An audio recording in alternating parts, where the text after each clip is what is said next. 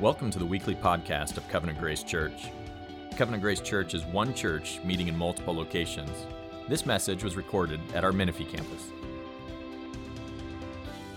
Father, we come before you and we long to hear from you. And Lord, as we come before you, we acknowledge that there's been a long war against you in this world, Lord. It's a war of sin. It's a war of rebellion. And as we gather here this morning, we gather here to surrender. We gather here to confess our sins, to receive forgiveness, and then to be shown what life should be and how we should live it, Lord. We confess with the Book of Common Prayer that we have left things undone that should have been done, and we've done things that ought not to be done. And so we pray for your forgiveness this morning, Lord. Father, we pray that you would look to your right hand, look to your Son who is paid for all of our debt, Lord, and forgive us because of him. And give us renewed hope and renewed joy in our salvation, Lord. We pray that you would stir us by your Holy Spirit this morning and give us joy in your word, that we would taste and see the goodness of you. Lord, we pray that this morning as we gather, that people's gifts would be used and we would taste some of the power of the age to come as we gather. We thank you for this opportunity to meet, Lord. We love you, and we pray that you would speak, and we pray too that you'd make us listen. In Jesus' name, amen. So we're going to be in our second week here in Proverbs, and what we're going to do is take a topical approach. So we're going to go through and mine different topics. The series is called Love Wisely. It's a relationship series, so we're going to look at what Proverbs has to say about our various relationships. And the book of Proverbs was written by several different authors. If you look at chapter 30, there's a guy named Agur. I don't know if I'm pronouncing that right, but he doesn't care. He's dead. But he wrote chapter 31. We've got his Proverbs. In Proverbs 31, we've got King Lemuel. He wrote down things that his mother had taught him, so there's Proverbs from him. But most of the Proverbs that are in here are from Solomon. Solomon was the son of King David. In 1 Kings 4, it says that Solomon wrote 3,000 Proverbs. So we just got a small amount of the Proverbs that he wrote here. It says in Proverbs 35 that some of these were actually compiled hundreds of years after Solomon's death, that they pulled together some of his Proverbs and put them in a book form like this. It was in the days of Hezekiah. And these Proverbs here, most of them written by Solomon, are for his sons, to teach his sons wisdom. Take a look at Proverbs 4:1. That's the passage we're going to be in. It says, "Hear, O sons, a father's instruction, and be attentive that you may gain insight. For I give you good precepts. Do not forsake my teaching. For when I was a son with my father, tender, the only one in the sight of my mother, he taught me, saying to me, let your heart hold fast to my words. Keep my commandments and live. Get wisdom. Get insight. Do not forget. Do not turn away from the words of my mouth.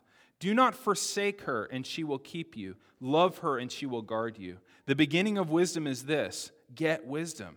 And whatever you do, get insight. Prize her highly, and she will exalt you. She will honor you if you embrace her, and she will place on your head a graceful garland, and she will bestow on you a beautiful crown."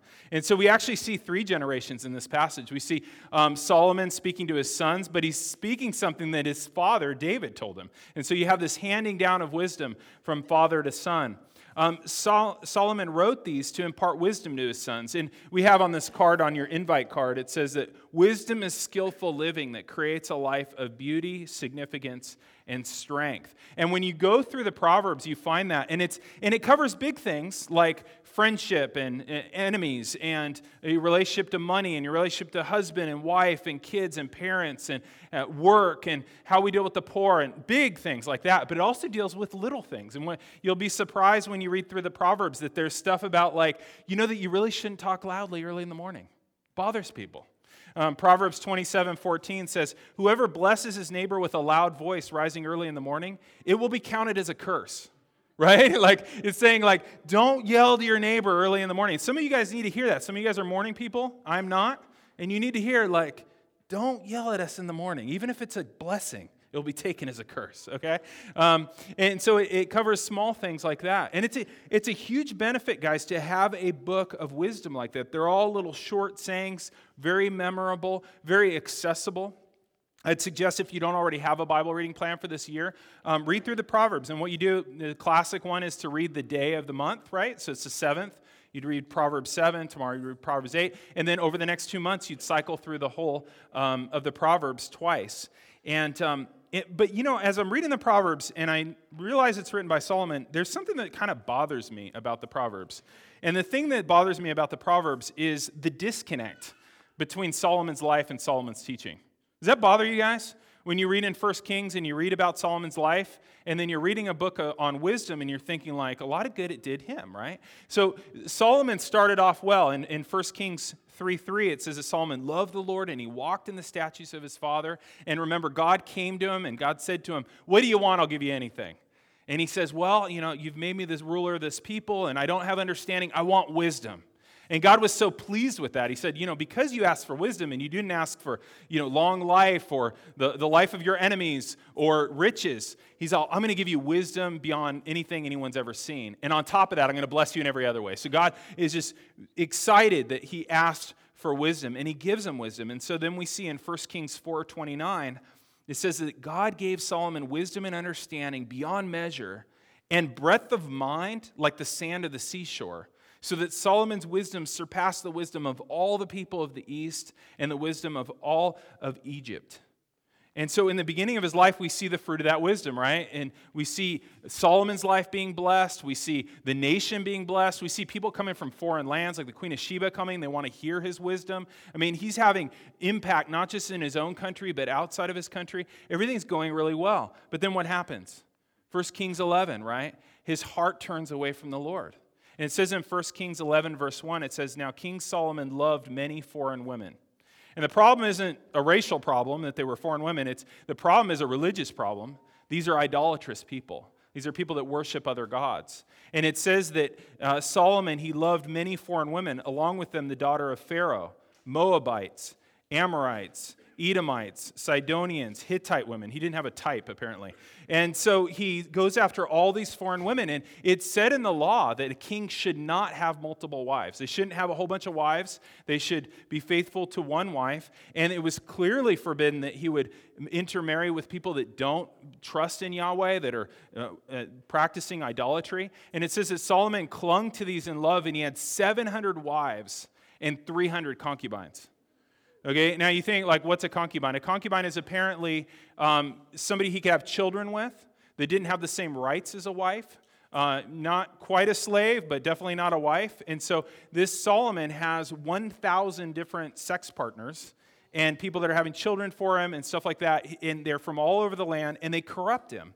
It says later in 1 Kings 11 that Solomon went after the goddesses and the gods of other nations and offered sacrifices to him. His life, guys, was just a train wreck, total train wreck. And so here, if we believe that wisdom is skillful living that creates a life of beauty, significance, and strength, then we have to say that Solomon, the wisest man, became a fool. And here he is with 700 wives and 300 concubines, and he's worshiping other gods. And his children, who he wrote this to, didn't do well either. They warred, they split the nation in half. Jeroboam and Rehoboam, they split the nation in half. And so here you have Solomon writing these at about 950 BC. By about 930 BC, the nation's been split in half, 20 years later.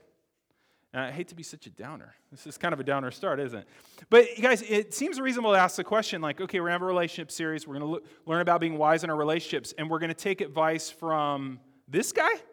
You know what I mean? Like, that's a reasonable question. I think some of us, when we read the Song of Solomon, and it's a book about marital love, and then you think, okay, but wait, what's this? What we're seeing is the beginning of his life. We're seeing a time when God blessed him with wisdom. And we need to realize, too, that when we read this, we're ultimately reading God's word, not Solomon's. Solomon was the instrument in writing these, but God is the author behind it. And I think one of the things that's really helpful for us as we think about Solomon and how he became a fool is to think about why. Because we could do the same thing. We could be here every Sunday. We could be reading the Bible on our own. We could know wisdom, but end up fools. It happens. It happened to Solomon. So how do we avoid that? And I think the key is in this text. And the key is this. Wisdom must be loved, not just known. You got to love wisdom, not just know it. Look at verse 5. And remember, these are the words of David. These are warnings to his son. He says this, get wisdom, get insight. Do not forget. Do not turn away from the words of my mouth. And then listen, he speaks about wisdom as a woman. He says this, do not forsake her, and she will keep you. Love her, and she will guard you. The beginning of wisdom is this, get wisdom. Whatever you do, get an insight. Prize her highly, and she will exalt you. She will honor you if you embrace her. She will place on your head a graceful garland and bestow on you a beautiful crown. Guys, wisdom must be loved, not just known. That's super important. Solomon knew wisdom, but he didn't love it, at least anymore. His heart drifted away. And remember last week we talked about keeping your heart with all vigilance. He didn't keep his heart, and he knew wisdom, but he didn't love it. Guys, you realize that the wise are known by what they love, and the wise are distinguished by what they delight in. What'll be interesting for you is as you read through the Proverbs, look for the words hate and love and delight and despise. Okay, it's a very emotional book. You think of wisdom, you think kind of dry and just kind of, you should do this. Okay, good. No, there's a lot of emotion in here. What you'll find as you read through it is you'll find what the wise love and what the fools hate. You'll find what the wise delight in and what fools despise. There's a very strong emotional part to this. And so the wise are known by what they love. In Proverbs 26:11, it says that the fool loves foolishness like a dog loves vomit. This is one of the funner passages in here. And Proverbs is great. There's so much exciting illustration and metaphor and fun stuff in here, but this is what it says. Proverbs 26:11 says, like a dog returns to his vomit is a fool who repeats his folly. And I know this is flu season. A lot of you guys have had recent experience vomiting, which is nice for you. I have not thrown up in 14 years. And I don't intend to. So I'm super, I'll do anything to avoid it. But think about this. Think about how the fool, like a dog, they'll eat something they shouldn't eat. They throw up. They come back to it, right? And they lick it up. And then what happens? They throw up again, right? And this is an illustration of fools and how they love foolishness. How much do you have to love foolishness to put yourself through that again? And that's what foolishness is like. It beats you up. It's brutal. John Wayne said that life is hard, and it's harder if you're stupid. You remember that? Have you heard that one? But it's foolishness. It continually beats us up, but we keep coming back to it. Why? Because we love it, right? Love it like a dog loves vomit. And so the foolish are known by what they love too. But it says that the wise, in Proverbs 24:13, it says that the wise love wisdom like honey. It says, my son, eat honey, for it is good, and the drippings of the honeycomb are sweet to your taste. Know that wisdom is such to your soul. The wisdom is like honey to your soul. And so the wise are known by what they love. They love wisdom like hidden treasure. It says in Proverbs 2:4, if you seek it like silver and search for it like hidden treasure. And so there's a delight, there's a love, there's a joy in wisdom that marks the wise. The wise are known by what they love. James K. Smith wrote a book called You Are What You Love, which is a great title. I love it. And what he said in the book is he said this. He said, discipleship, we might say, is a way of curating your heart, to be attentive to and intentional about what you love. So discipleship is as much about hungering and thirsting as it is about knowing and believing. So the way we know we're growing in Christ is by our hungers and our thirsts and our loves and our delights. And one of them is that we would love wisdom. He goes on to say, Jesus is a teacher who doesn't just inform our intellect, but forms our very loves. He isn't content just to simply deposit new ideas in your mind. He's after nothing less than your wants, your loves, and your longings. And we see that in this passage. Take a look at verse 6 again. He says about wisdom, he says, do not forsake her. A little bit later, he says, love her. A little bit later, he says, prize her. And then he says, embrace her. What does that sound like? What kind of illustration is he using there? Yeah, it's like marriage. It's like a romantic love. I mean, wisdom is like a woman that he's pursuing romantically. He prizes her. He loves her. He embraces her. The Proverbs consistently talk about wisdom as a woman. You see that in chapter 2 and chapter 8 and chapter 9. There's the adulterous woman in there that we're to beware of, but then there's Lady Wisdom there too, and she calls out in the streets. It says in Proverbs 1:20, wisdom cries out in the streets, in the marketplaces she raises her voice. At the head of the noisy streets she cries out at the entrance of the city, saying, how long, O simple ones, will you love being simple? And how long will scoffers delight in scoffing and fools hate knowledge? If you turn at my reproof, behold, I will pour out my spirit to you. I will make my words known to you. If we're going to grow in wisdom in 2018, it's going to be by growing in love for wisdom, not just knowledge of wisdom. And so we need God to give us this love for wisdom, this almost romantic longing and yearning to know wisdom. And how do we do that? I think the Proverbs themselves try to stir this in us. As we're reading it, we're constantly being invited in to love what's here, delight in what's here. This morning, we're going to look at two things that stir our love for the Proverbs. And there are that we should love this book because it makes life work, which is a big theme in Proverbs. And we should love this book because it makes life beautiful. So those are the two things we'll look at. The Proverbs, the wisdom of the Proverbs makes life work, and it makes life beautiful. First, it makes it work. And we see that in verses 5 through 8. He talks about getting wisdom, and he says that if we love her and we prize her and we embrace her, he says that she will keep you, guard you, and exalt you. You see that there? She will keep you, guard you, and exalt you. What Proverbs is saying here is that if we listen to the Proverbs and we apply its wisdom, that it will give us skillful living and life will go better. That's a common theme in the Proverbs, that life will go better. And life will go better because the Proverbs instruct us in how the world usually works. And the reason I say how the world usually works is because Proverbs are not promises. I think a lot of harm's been done by thinking that all the Proverbs are promises. For example, Proverbs 22:6 says, train up a child in the way he should go, and when he's old, he won't depart from it. That is not a promise, okay? Children are their own eternal persons. They make their own decisions. You could train up a child and he not go in the way of the Lord. It happened to God himself, right? And you think about Israel. You think about Adam. He had children too that didn't go the right way. But it is the way things usually work. If you train up a child in the way he should go, they will usually not depart from it. Another one, Proverbs 12:11 says, whoever works his land will have plenty of bread, okay? That's the way things usually work. Does it always work that way? No. And people that work their land really hard and a storm comes in or there's a fire or something and it's destroyed. But this is the way things usually work. They're not promises, but they teach us how the world usually works, which we need. You guys realize we need that? We actually need to be told how the world works. And that's not just because we're sinners. We need to be taught that because we're creatures. God created us and made us and put us in a world that he designed, and we need to hear from him how it works and how to live in it and what we're for and what we should be doing. We need instructions. And we see that even in Genesis 2. Before sin, God makes Adam and he puts him in the garden. He tells him to work it and to keep it. And you can eat anything here. Just don't eat that one tree, but everything else you can have. All this is yours. Have dominion over it. He gives him instructions. When you read through the Proverbs and you hear again and again, hear, O sons, your father's instruction, that's an echo of God speaking to Adam even, saying, my son, okay, here's how it works. Here's what you need to know. Here's how to live in here. Here's how to keep the snake out of the garden, all those kinds of things. He's instructing him. And so those are echoes of that. But unfortunately, Adam was not content to receive wisdom, right? Sound familiar? Didn't want to just receive wisdom, wanted to go based on his own intuition and understanding and speculation. And that's what the tree of the knowledge of good and evil is about. It's a desire to go, you know what? I hear what you're saying. I hear your wisdom, but I'm going to make my own decisions. I'm going to decide for myself what's right and what's good. You guys see the foolishness in that? You guys see the foolishness in that? This is a newly minted creature. Okay? We don't even know how long he's been around, but, days maybe. He's newly minted, and he comes into this place, and God tells him, okay, don't eat that. All this you can have, that you don't want it anyway. And here's what you need to do. And he goes, no, you know what? I think I know better. It's crazy, right? We see that in our own families, don't we? Anybody have a 3-year-old? Right?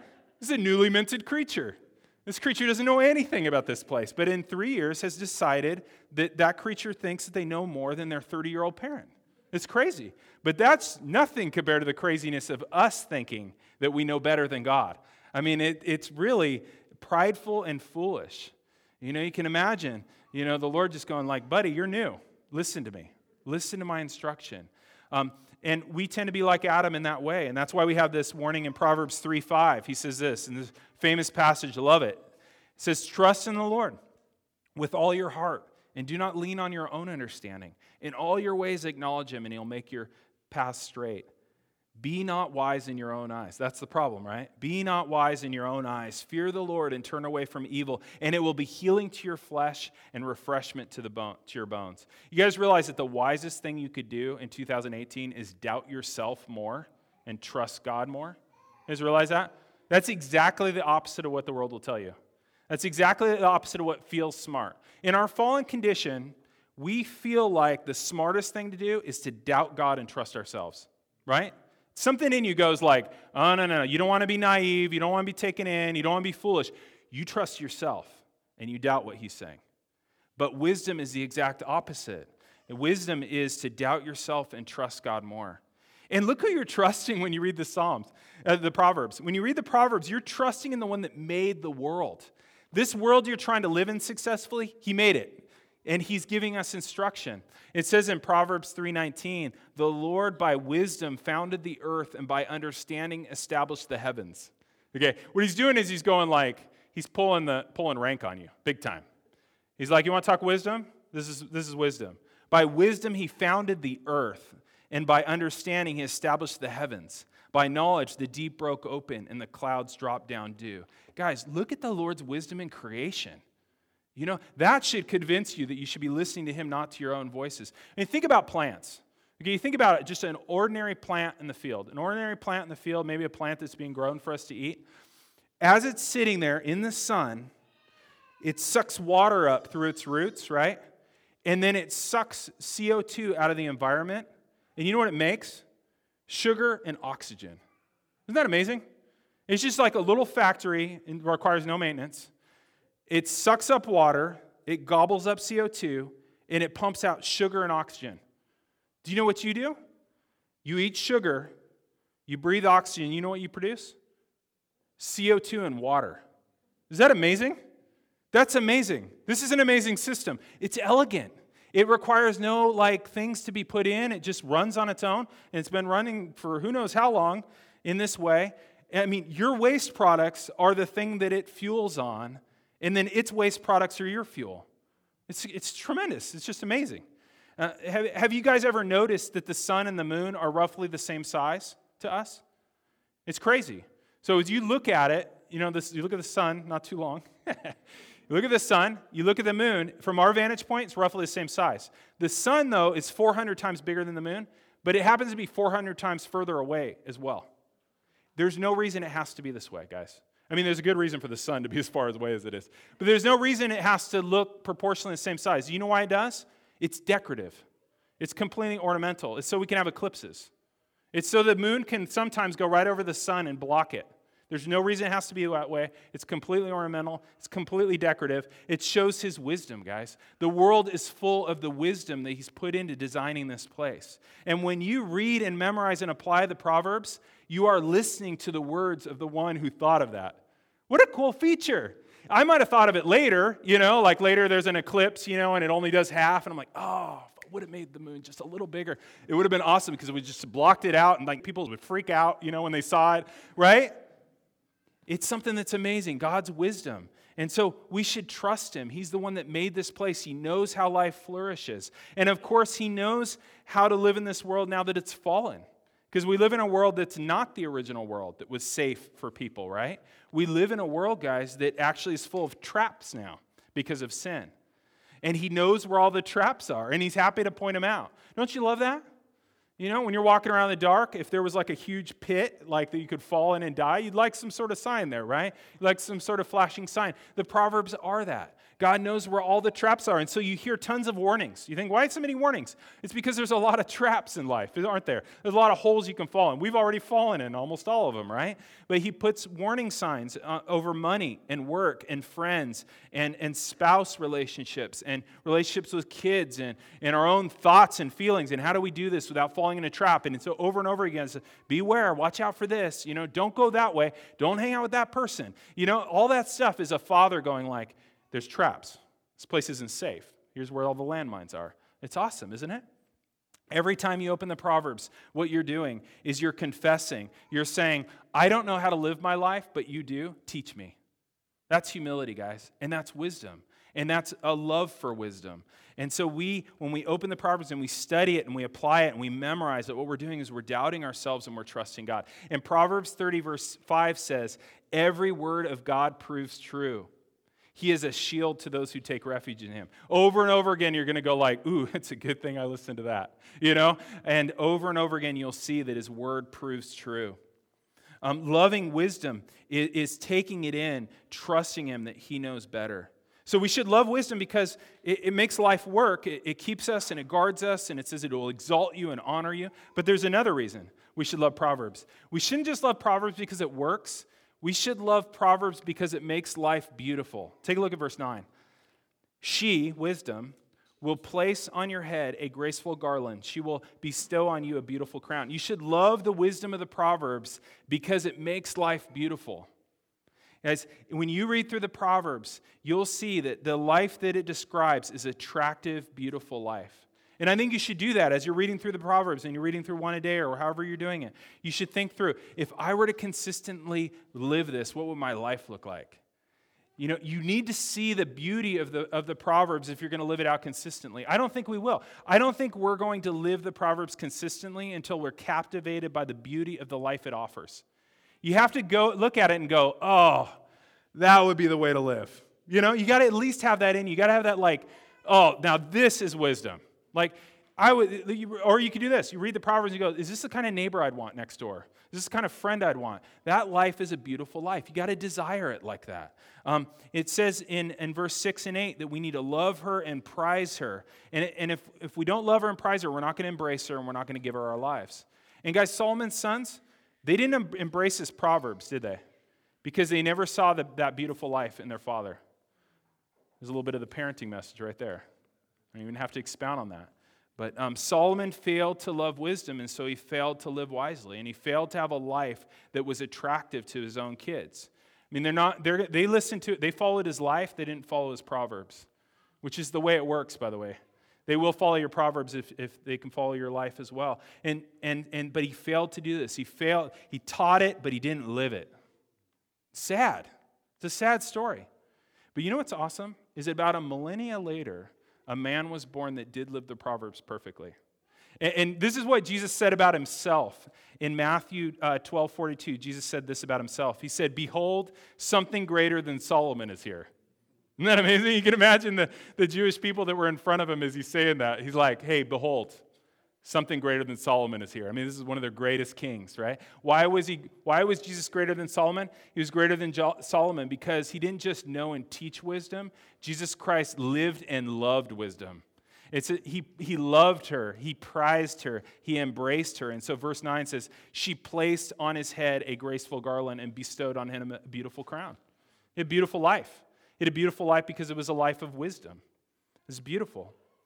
Jesus, as he was living here, is the eternally existent Son of God, fully man, right? As he lived in this place, he became a man like us. And as he lived his life here, we can see hints from the Gospels that he lived his life, though God, he lived his life as a human son learning from his heavenly Father. We see that over and over again. We see in his earthly life that Jesus never leaned on his own understanding, but always trusted the Lord with his whole heart, right?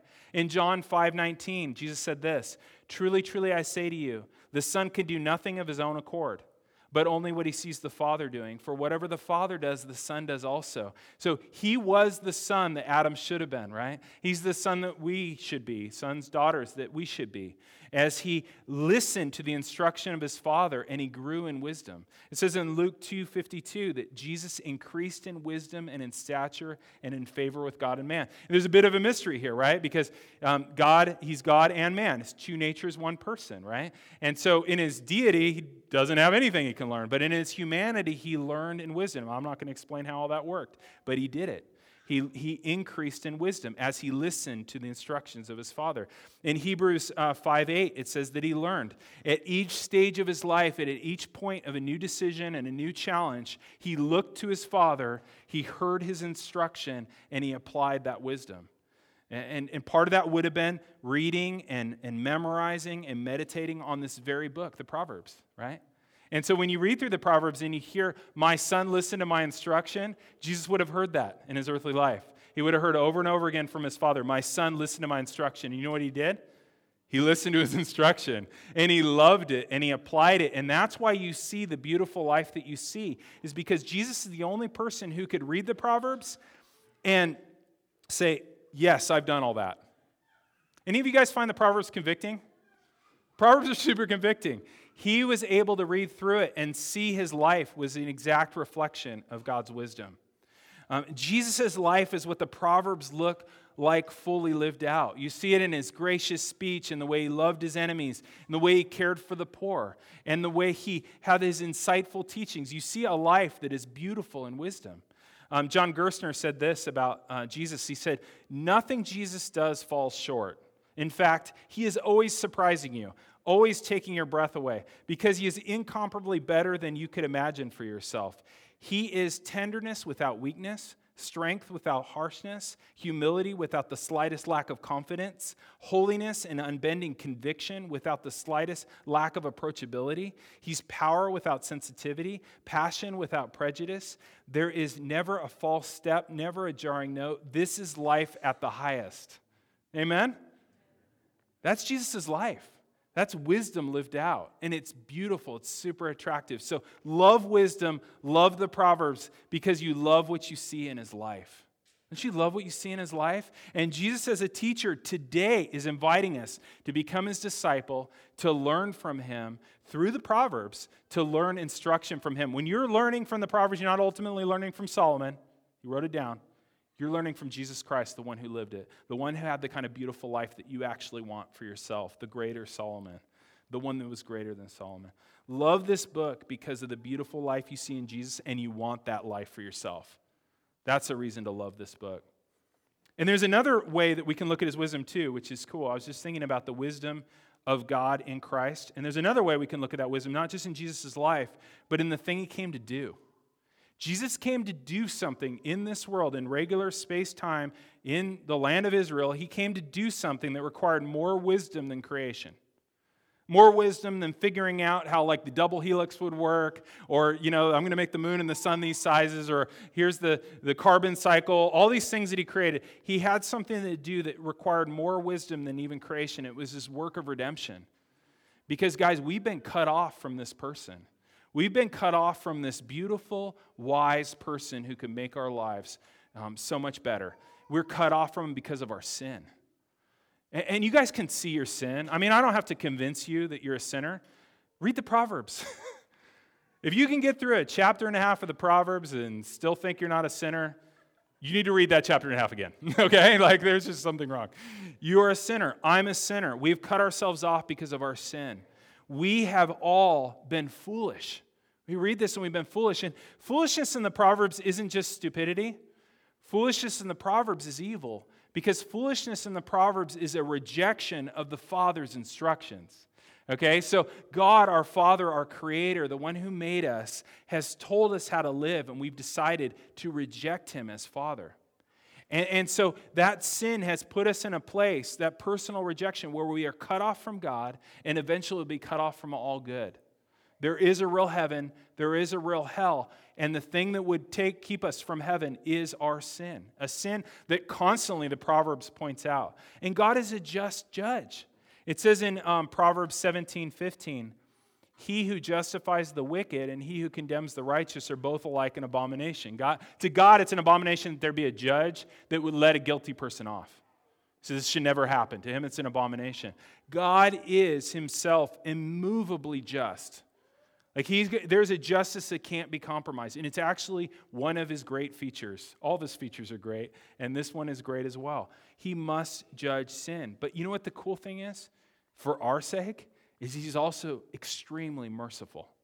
He's extremely merciful, and he has deep, profound love for you. The kind of love that a father has for his children. A kind of love that doesn't break when that child wanders away and rebels and wants nothing to do with you. That love almost intensifies with a longing to be reconciled. God has that kind of love for you. And so in his wisdom, he figured out a way to do this. Like, this took real wisdom. His justice here, his mercy, and his desire to love you here. How can I bring these together? These people have sinned. They require judgment, and yet I want them as my children. I want them back. What will I do? And so at some point, before the foundation of the world even, God had a design for how to solve this problem. What if a truly righteous one could take the place of the guilty? What if the sin could be paid for, but not by the person who did it? What if that could be done? And that is exactly what the Father came up with as a plan, and the Son volunteered for. Isn't that awesome? He volunteered. Jesus volunteered to put himself forth as a substitute. We owed the debt, but only God could pay it. And so in Jesus Christ, we see God the Son become a man to pay our human debt. And he paid it in full, guys. He paid it so that we could be received as sons and daughters. And so that's how he did what Romans 3 talks about, that he was both just and the justifier of those who believe in Christ. That he was able to be completely just in his judgment. The sin got judged. It got judged on the cross in Jesus. Every bit of it got judged. And yet he was able to let us off because it was paid. Justice and mercy, guys, kissed at the cross. There's no conflict between his justice and his mercy at the cross. It's an elegant solution. It's a way more elegant solution even than that whole thing with the plants and us. And that was an elegant solution. It was an elegant solution, some of the things that he's done in the world. The most elegant thing he's ever done, the most amazing display of his wisdom is at the cross, where he found a way to receive us back as kids and also judge our sin. Jesus did this for us. And I just want to ask you today, there's some of you that may have not, but have you confessed your foolishness and rebellion against God and received that mercy? There's no reason not to.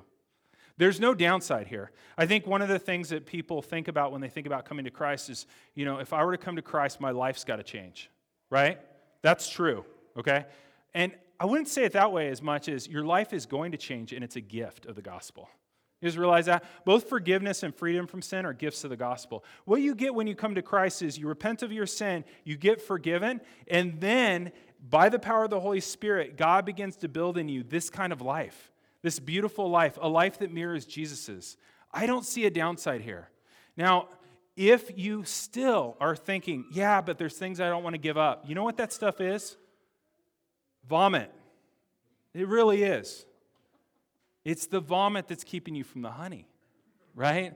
It's the vomit that's keeping you from the treasure. Jesus is offering you forgiveness and the beautiful life that he himself will live through you. There is no downside to this, guys. What is the downside? Let's talk.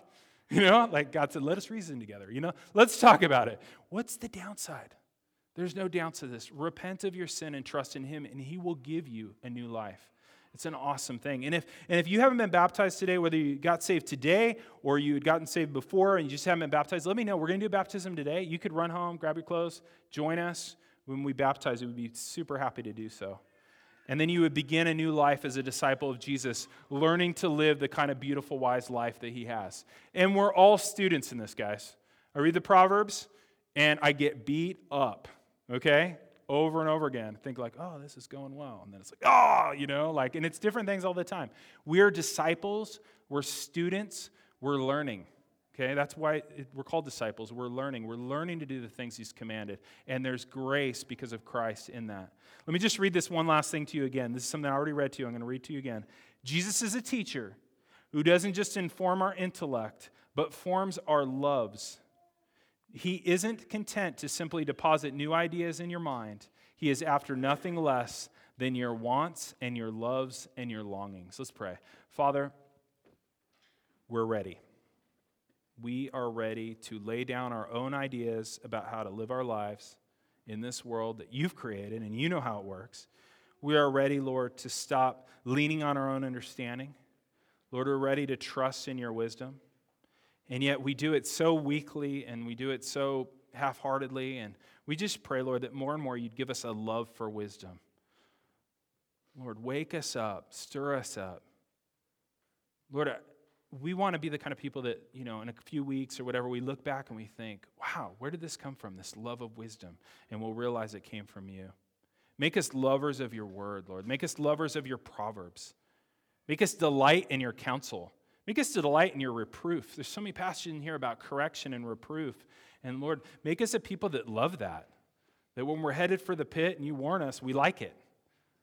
Lord, make us lovers of wisdom. We're fools. We're simple. Make us wise, we pray in Jesus' name. Amen. You've been listening to the weekly podcast of the Menifee campus of Covenant Grace Church. If you would like to know more about Covenant Grace Church, visit us online at covgrace.org.